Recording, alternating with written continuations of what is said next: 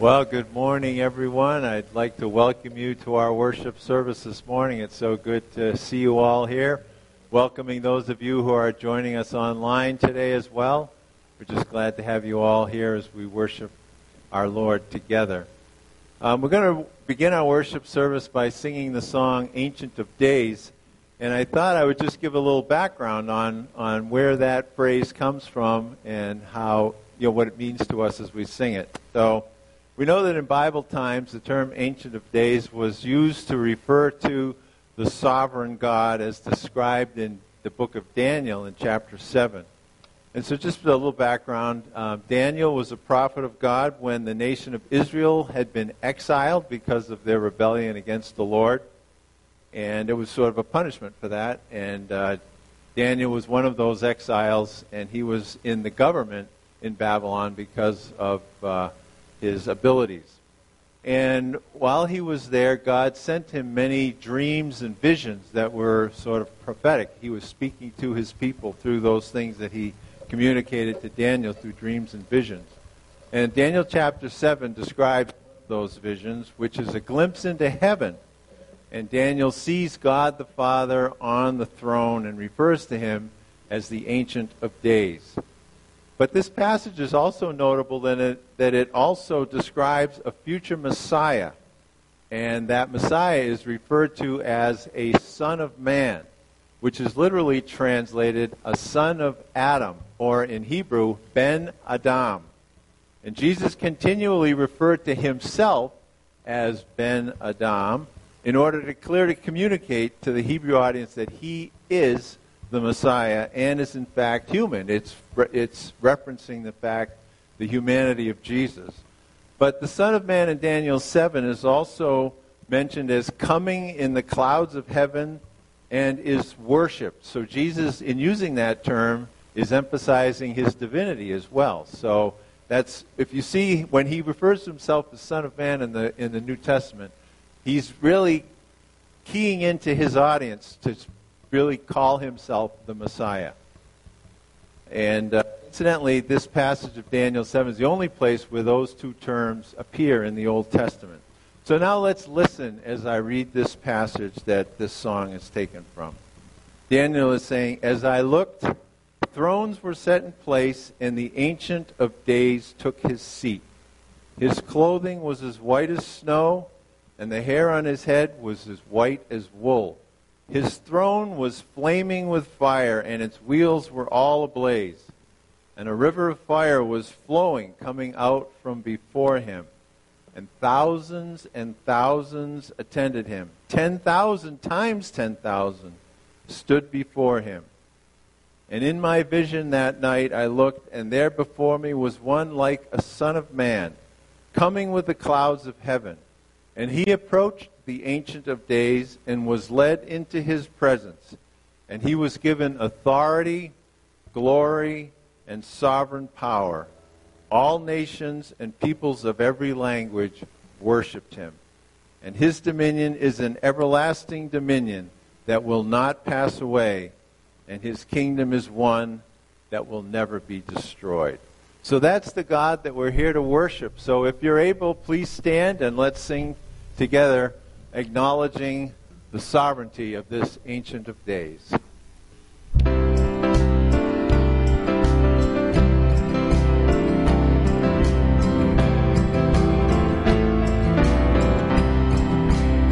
Blessing and honor. Blessing and honor. Glory and power be unto the Ancient of Days.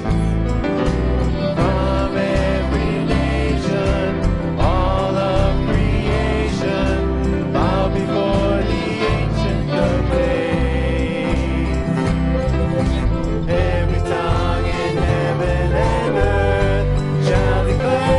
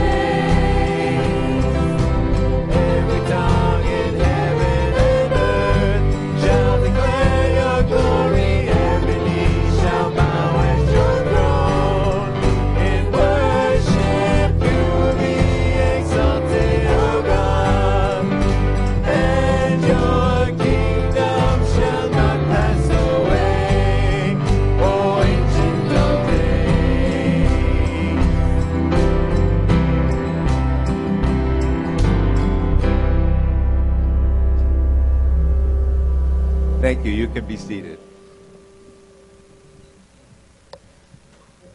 Well, good morning. Good to be gathered with you here this morning. If you're visiting or new here, my name is Tim. I'm the senior pastor here at Three Lake Evangelical Free Church. We're glad that you're here with us this morning.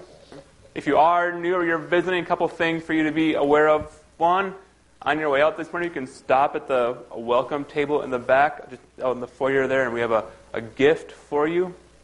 Also, in the seat back in front of you, we have a Connect card. If you just want to pass along any information about yourself to us that you'd like us to know about you, we would love to just know a little bit about you if you're here visiting with us this morning.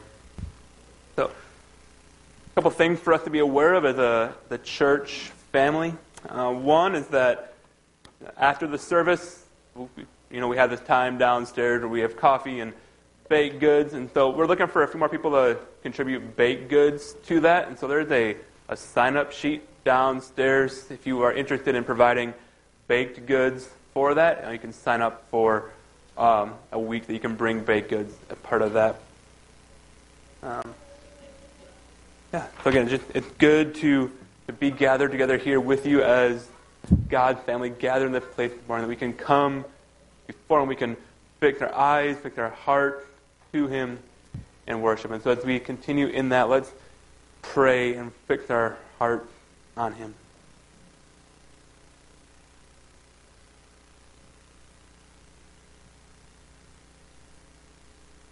Father, we come and we thank You that You have enabled each person gathered here, whether they're here physically or they're watching online, each of us to come, be present here this morning, to take time out of the busyness of life to quiet our minds, quiet our hearts, come before You, set aside all our cares, and worship. God, would You help us do that this morning as cares of this world fight for our attention and fight for our brain space. Would You help us to put those things aside for the moment so we can worship You, we can be amazed by what a great God You are. Be amazed by what an incredible Savior Jesus is.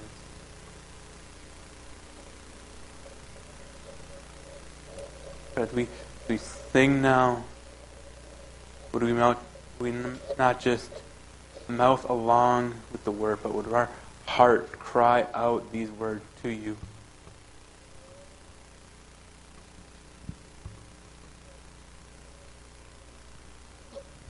Would we want nothing more than to bring You glory this morning?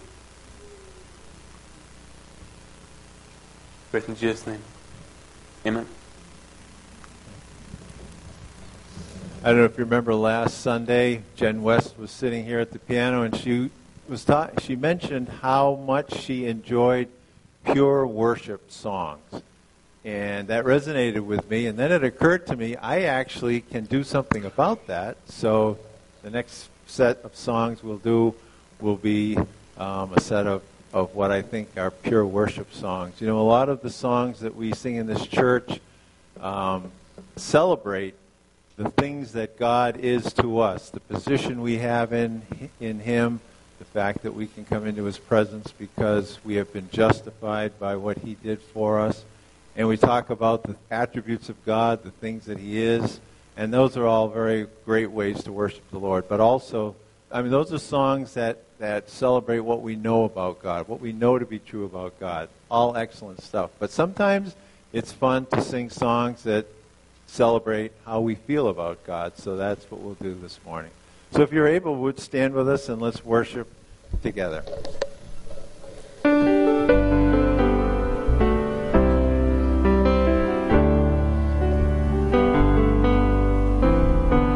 Above all powers, above all kings, above all nations, all created things, above all wisdom and all the ways of men,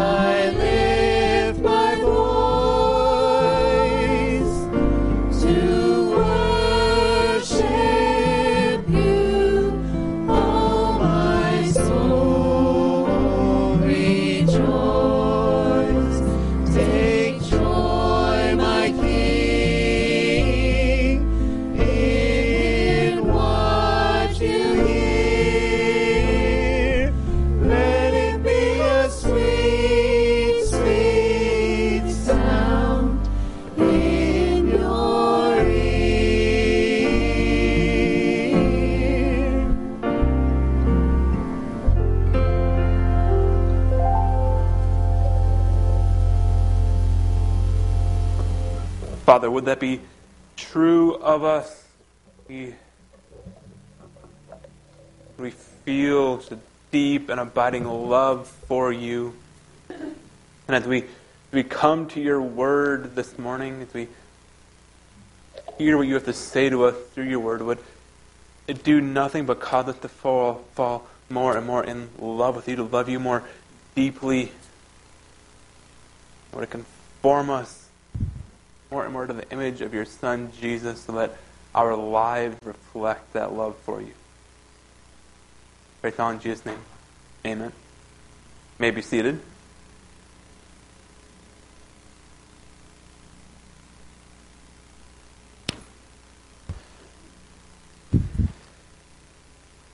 There are a number of surveys floating around out there about what the most common feared among Americans are. And depending on what survey you ask, the order changes a little bit, but the top 3 fears typically among Americans are snakes, public speaking, and heights. Those are kind of the top 3 fears. In one survey I looked at, 51% of Americans said they were afraid of snakes, 40% said they were afraid of public speaking, and 36% said they were afraid of heights. And of those 3 fears, I can deeply identify with 2 of them. Based on the fact that I get up here every week, you can probably figure out which one doesn't apply to me. Right? But snakes and heights, I'm out. Right? I want nothing to do with either one of those. All those fears, though, they make sense on some level. Right? Like height, right? If you're up high and you fall, you're going to have a bad day. Right? The same thing like snakes, right? A large percentage of snakes in the world, not a large percentage, but a decent chunk, right? They can kill you if they bite you. And speaking of public, right, maybe it doesn't cause any physical danger, but you come up here and make a fool of yourself, there's some serious emotional damage that can be done, right? So there's reasons for all those fears. But what I find really interesting is when the logic behind our fears kind of breaks down. Like I said, I'm not a big fan of snakes. And it makes sense, right? Because snakes can kill you. Right? But then the fear kind of loses its logic. If you show me a little harmless garter snake, you can convince me and I can believe you 100% that this snake is harmless, but I'm still not going to be a fan. Right? It's there's a logical breakdown there. I'm still going to be afraid even though I know this snake can't hurt me. Or on that survey I mentioned a minute ago, 24% of people surveyed said they have a fear of flying in airplanes.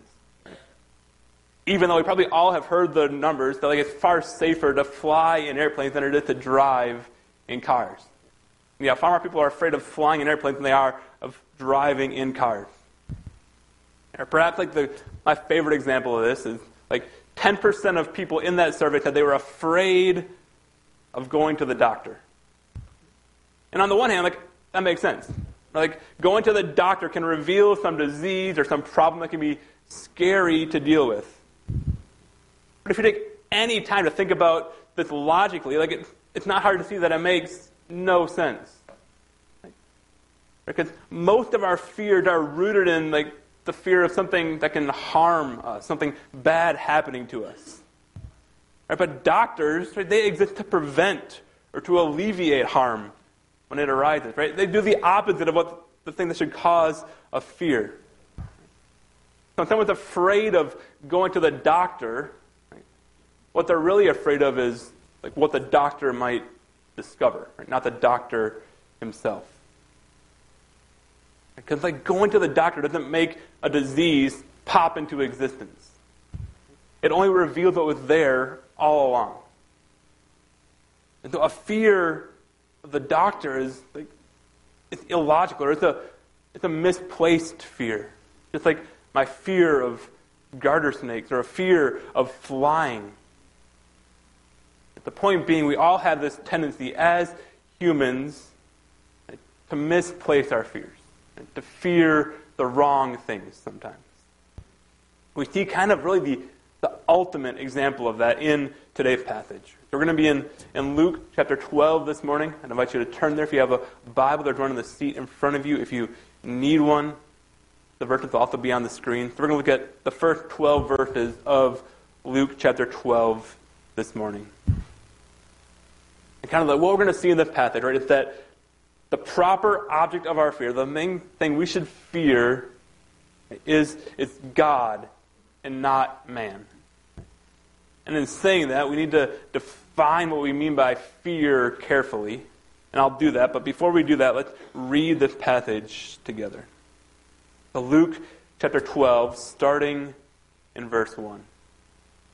We read this. Meanwhile, when a crowd of many thousands had gathered, that they were trampling one another, Jesus began to speak first to his disciples, saying, "Be on your guard against the yeast of the Pharisees, which is hypocrisy." Right, so if you were here last week, you remember Jesus had this big fight, this big conflict with the Pharisees, where he called them out for being hypocrites. And that story ends with the Pharisees getting really upset, and they're going to look for an opportunity to trap Jesus, right, to catch him in saying something wrong so they can get him in trouble.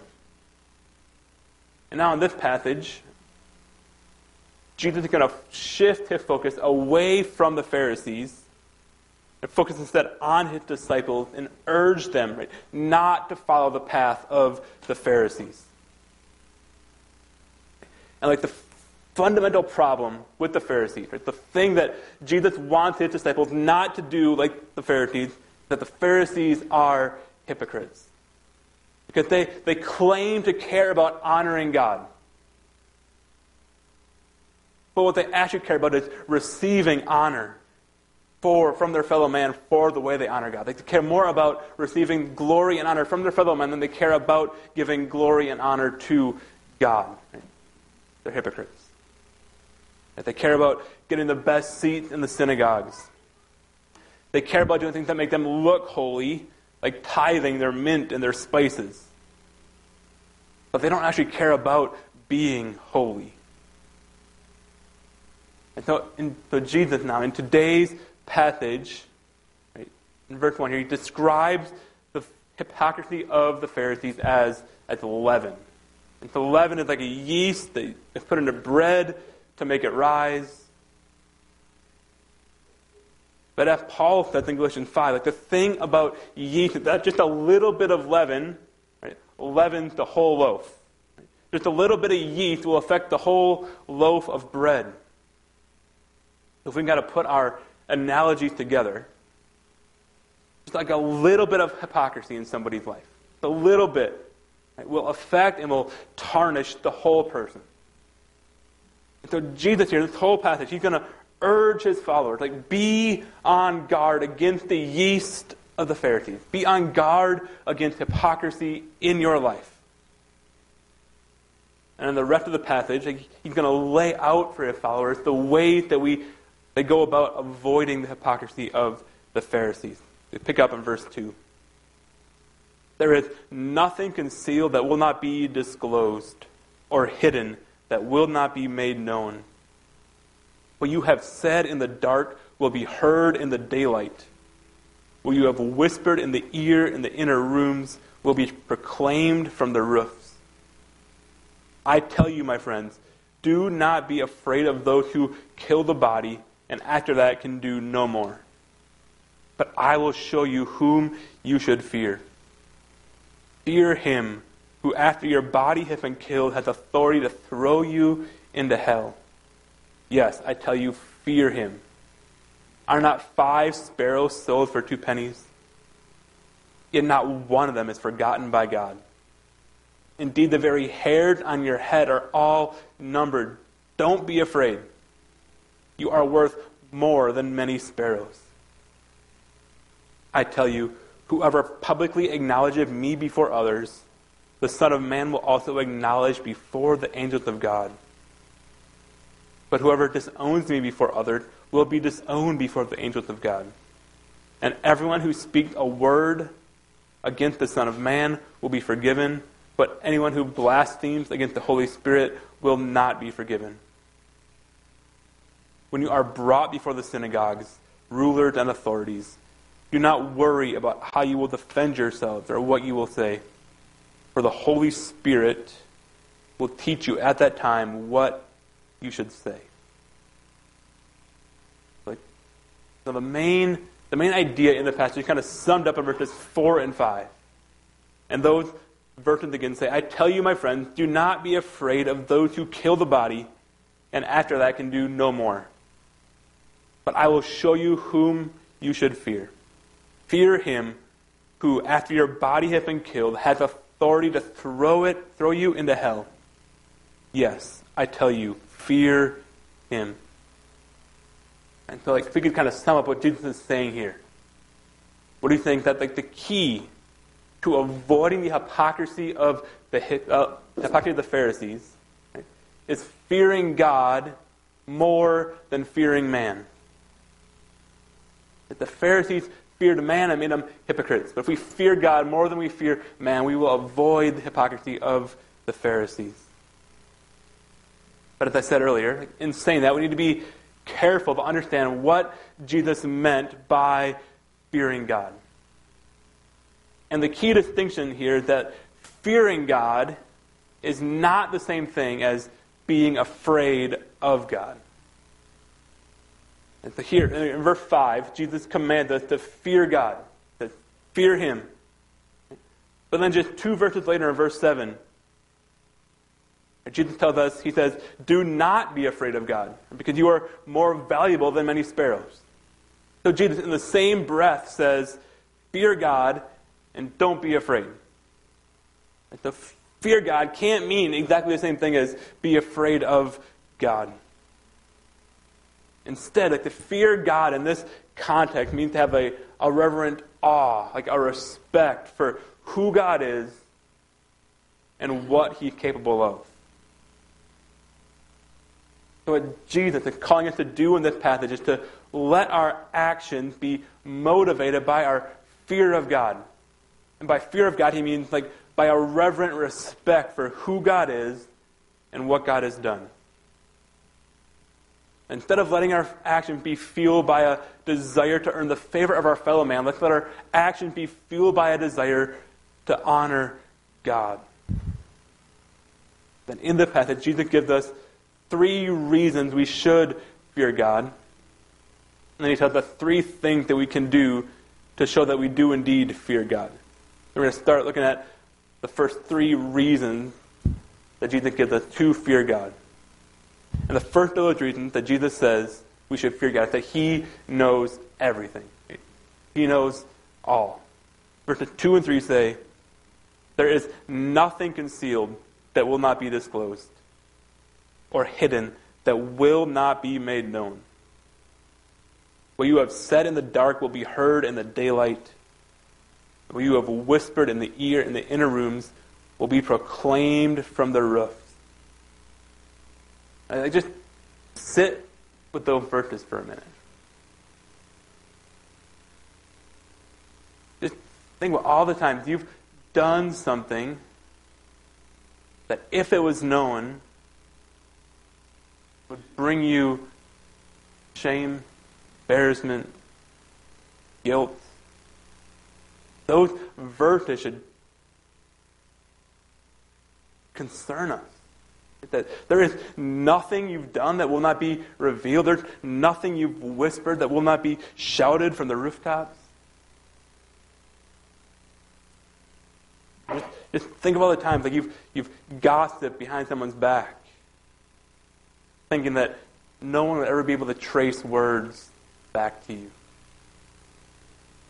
Think of all the nasty thoughts you've had about a coworker, or a neighbor, or a family member who drives you crazy.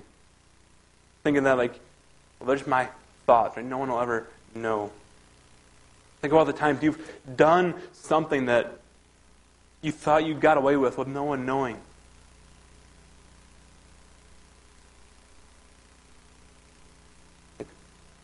What exactly those things are maybe different for each one of us. But we've all done things. We've all said things. We've all had thoughts where we hope no one ever finds out. But Jesus says here that God knows those things and they are going to be exposed. There is no hiding from God. There are no thoughts you think. There are no words you say. There are no things you do that God does not know about. And for all of us, because we're all sinners, we all do things we know we shouldn't do, like that should be a fearful proposition. To know that the God of the universe is aware of every sinful thing you've ever thought, every sinful thing you've ever said, every sinful thing you've ever done. That should cause us to tremble. Especially in light of the next reason we see to fear God, which is that God determines your eternity. Verses 4 and 5 again say, I tell you, my friends, do not be afraid of those who kill the body, and after that can do no more.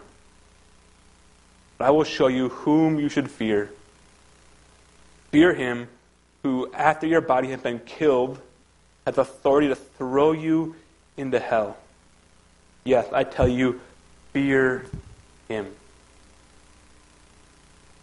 So again, the end of Luke 11, we saw the Pharisees becoming enraged at Jesus. They're trying to provoke him into doing something wrong and trapping him into saying something he shouldn't have said. So there's this tension rising between Jesus and the Pharisees. And Jesus knows that his disciples will eventually be on the receiving end of that tension. He wants to prepare them for what they are going to face. And the most helpful thing you can tell them is, like, in the face of opposition, like, look, like, the worst thing they can do to you is kill you. And that's not what you ought to fear. Right? The thing worth fearing is not how your life will end. The thing worth fearing is where you'll spend eternity. That's what Jesus says here. You just think about all those like common fears people have, right? They're all rooted in the fact that they can kill you. Like, people are afraid of snakes because snake can kill you. People are afraid of height because a fall from up high can kill you. People are afraid of the dark because it could conceal something. They could jump out and kill you. But while death is a formidable enemy, death is tragic, death is scary, all those things are true. Right? But in the grand scheme of things, if we really believe what the Bible teaches, if we really believe that this life, this world is not all there is, if we really believe that each and every one of us has an eternity before us, and that eternity has either the glories of heaven or the torment of hell, if we really believe that, right, then how and when this vapor of a life will end doesn't matter all that much. What does matter ultimately is where we spend eternity. And ultimately, the passage tells us that it's God who determines where we spend that eternity. Jesus here says, right, it is God who, after the body has been killed, has the authority to throw you into hell. That's not a really popular message. It's not a very heartwarming message, but it's what Jesus said. The fact that God has the authority to throw us into hell should cause us to fear God more than anything that any man can do to us. When we consider that we're all sinners, that there is no hope of hiding our sin from God, and that the Bible teaches us that any sin means that we deserve eternity in hell. That's a truly fearful thought. There's no hiding our sin. We're all sinners, and sin deserves hell. That is fearful. It's an It would be incredibly bad news. If not for the not for the third reason Jesus gives us in this passage, to fear God. That's the third reason we have to fear God. The third reason we have to stand in awe of God, according to this passage, is that God loves us and He cares for us. Listen again to verses 6 and 7. Let me start in 5 so we can see how Jesus makes this switch. So again, in 5 he says, "Fear Him who, after your body has been killed, has authority to throw you into hell.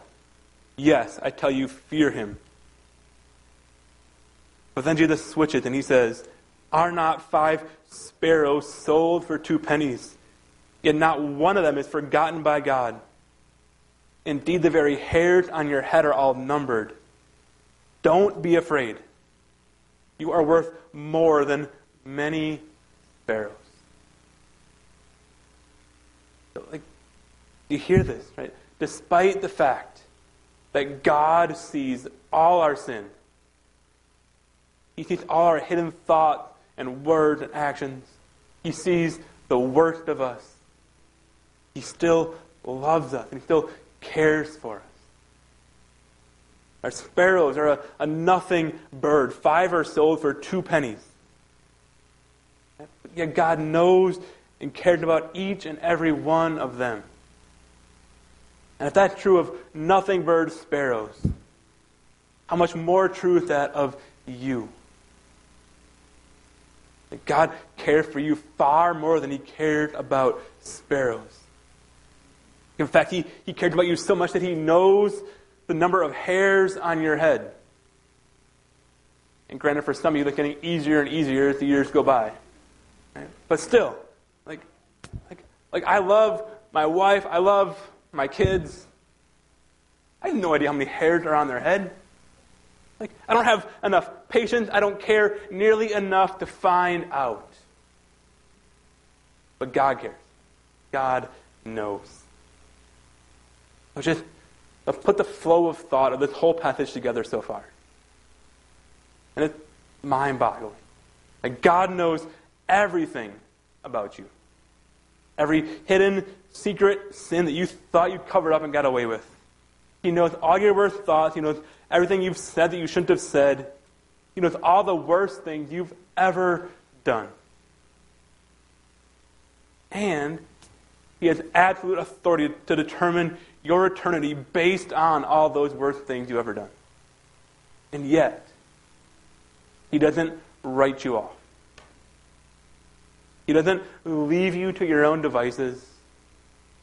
He doesn't wash His hands of you. He continues to love you and care about you. And there's no greater evidence of that than that Jesus is here in this passage on earth saying those things to His disciples. Despite the fact that God knows everything about us, all the worst stuff, He still sent His Son to enter the world.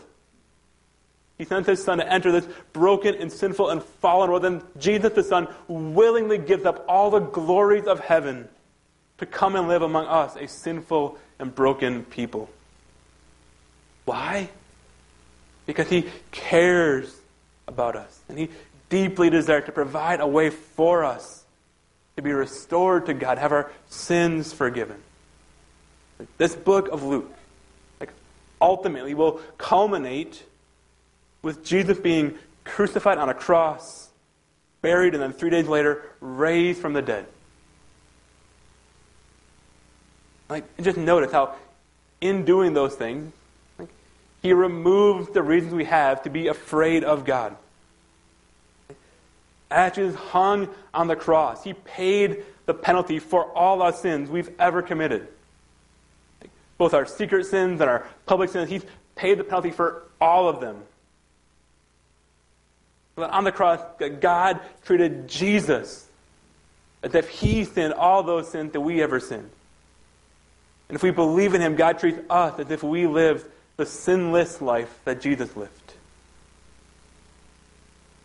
And so doing that, Jesus takes away the need to be fearful that God knows all our sins. God now treats them as if Jesus is them and they're paid for on the cross. There's no more need to fear our sins being exposed. And then in rising from the dead, like Jesus proved that this life is not all there is. Jesus proved by his resurrection that dying here on this earth is not the most fearsome thing that can happen to us. Because there is an eternity that stretches before us. Right? In being raised, Jesus proved that death is defeated and therefore no longer needs to be feared. And in joyfully coming to earth to do all those things, Jesus proved how much God loves us and cares about us. Right? So just think about this thing. A God who knows all the worst things about you, yet joyfully gives up the glories of heaven to come and be with you. The God to be feared indeed. Not a God to be afraid of, but a God to stand in reverent awe of. That he would do that for you even in the midst of all your brokenness and sin.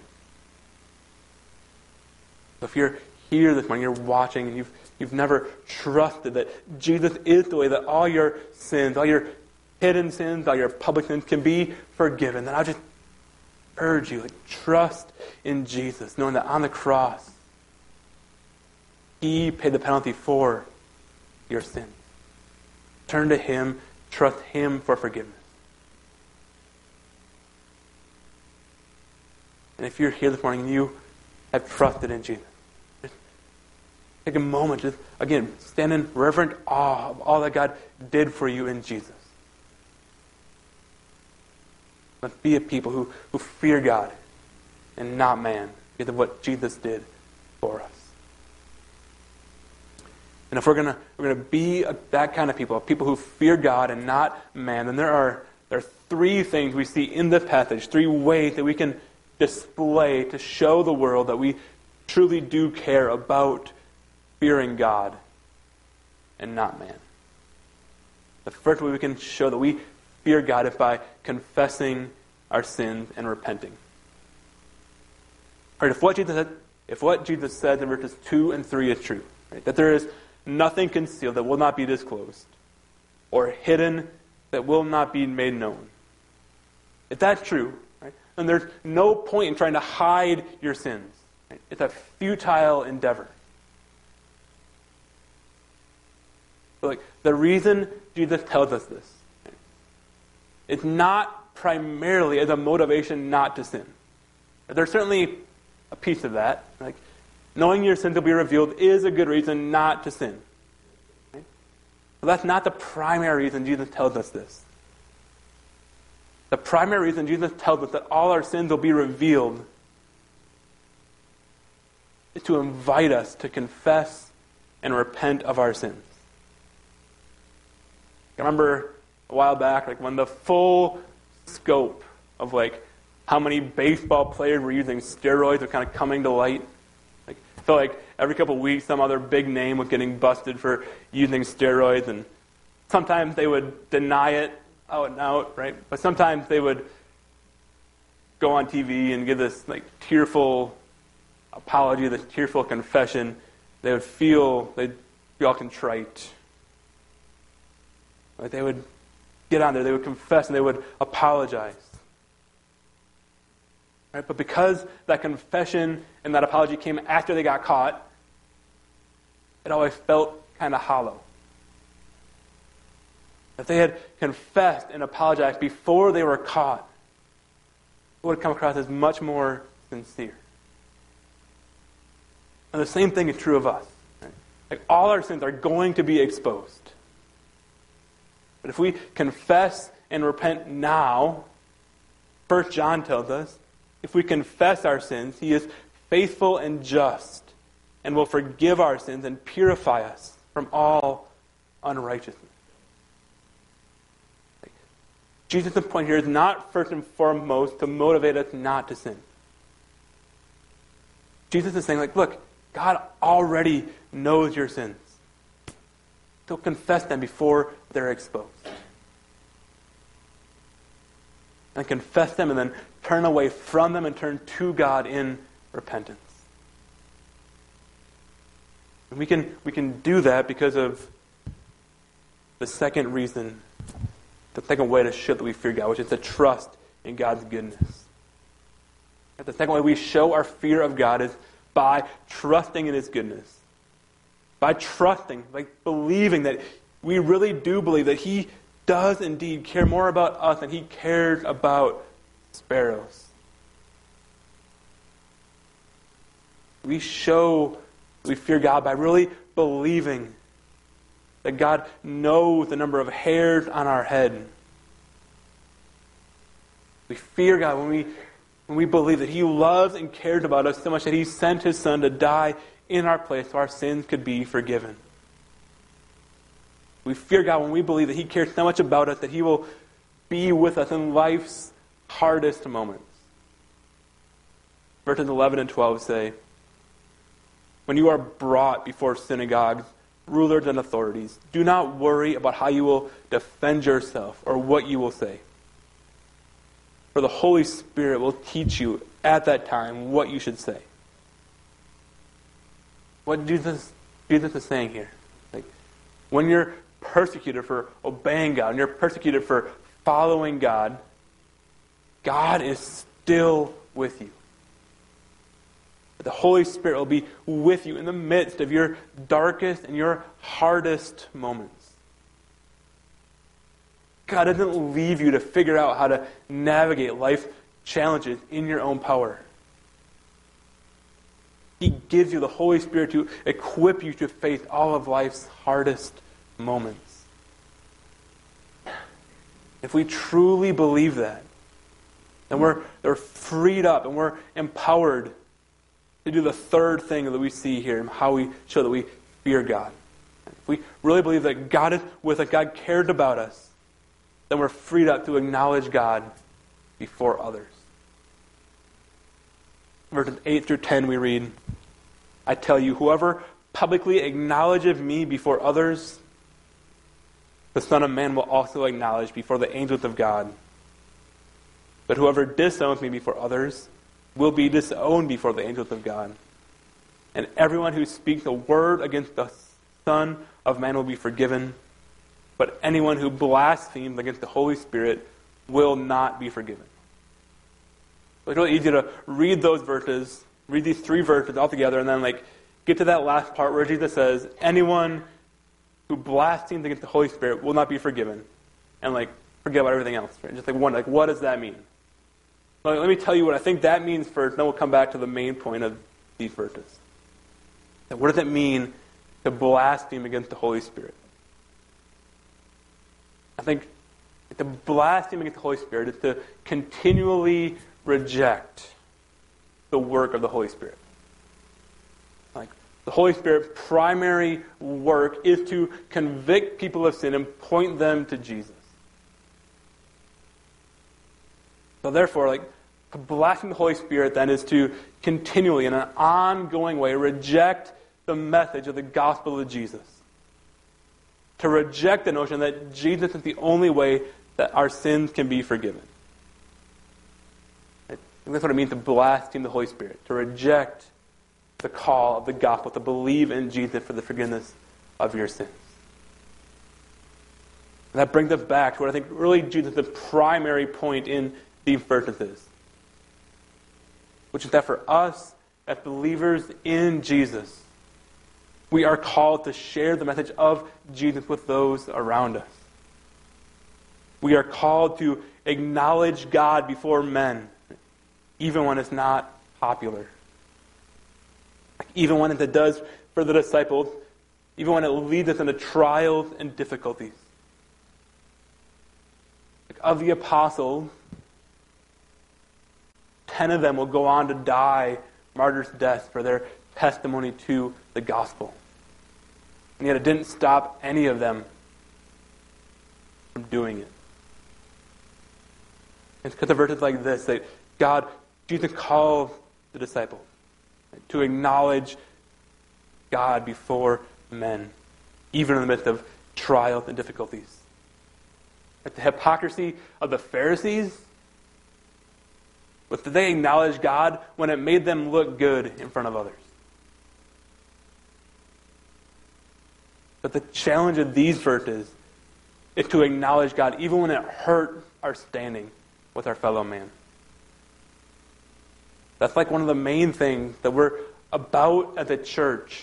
One of our kind of three main points of emphasis in our mission is reaching people with the gospel of Jesus Christ. And we believe that is what we're called to do through verses like this. We believe we're called to acknowledge God before man by telling them about Jesus, even when it's not popular. As we think about how this passage, these verses, should impact our life as we leave here today, that's one of the big ways. Right? This passage should motivate us to be bold in acknowledging God before others. And then to know that if we do acknowledge God before others, Jesus will acknowledge us before the Father. Another one of our big values of the church is to grow to be like Christ. As we think about these verses we read this morning, right? How does it impact how we grow to be like Christ? One of the big ways we grow is by confessing our sins. Like to grow in the knowledge that we don't need to hide our sins. We don't need to walk in here on a Sunday morning acting like we have it all figured out, it all put together. We don't. But we know that Jesus came to forgive us, so we can freely confess and repent of our sins. And in that way, grow in Christ-likeness. And finally, the last kind of big value of our church is that we serve others. So we should think about how does this passage impact how we serve other people? Think like this.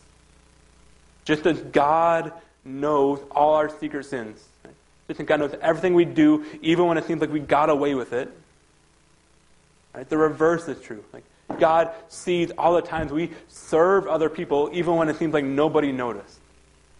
When we do kind things for someone else and it seems like no one has ever acknowledged it. Right?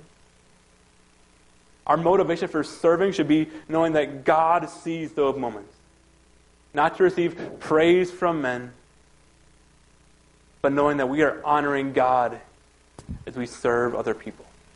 Knowing that God sees. We can serve others, not caring whether we receive honor and praise from men, but knowing that God will honor us for the way we serve others. Let's pray.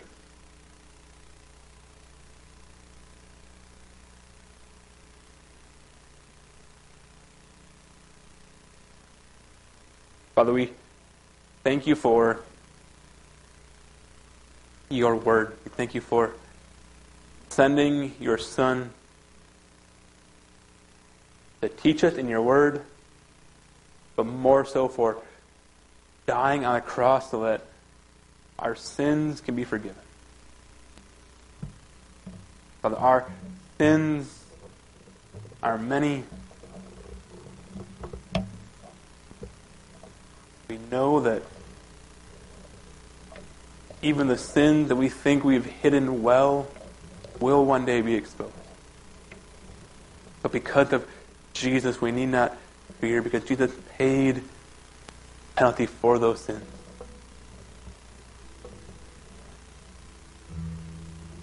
God, would you help us as we go from here to live in the freedom that is available in Jesus because of what he's done for us. The freedom of knowing our sins are forgiven. The freedom of knowing that pleasing you does not come down to our own self-effort.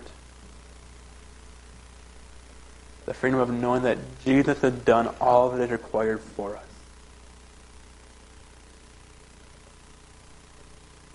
So God, with that, free us to live lives that bring you glory. not to earn your favor, but as an overflow of our gratitude for all you've done for us.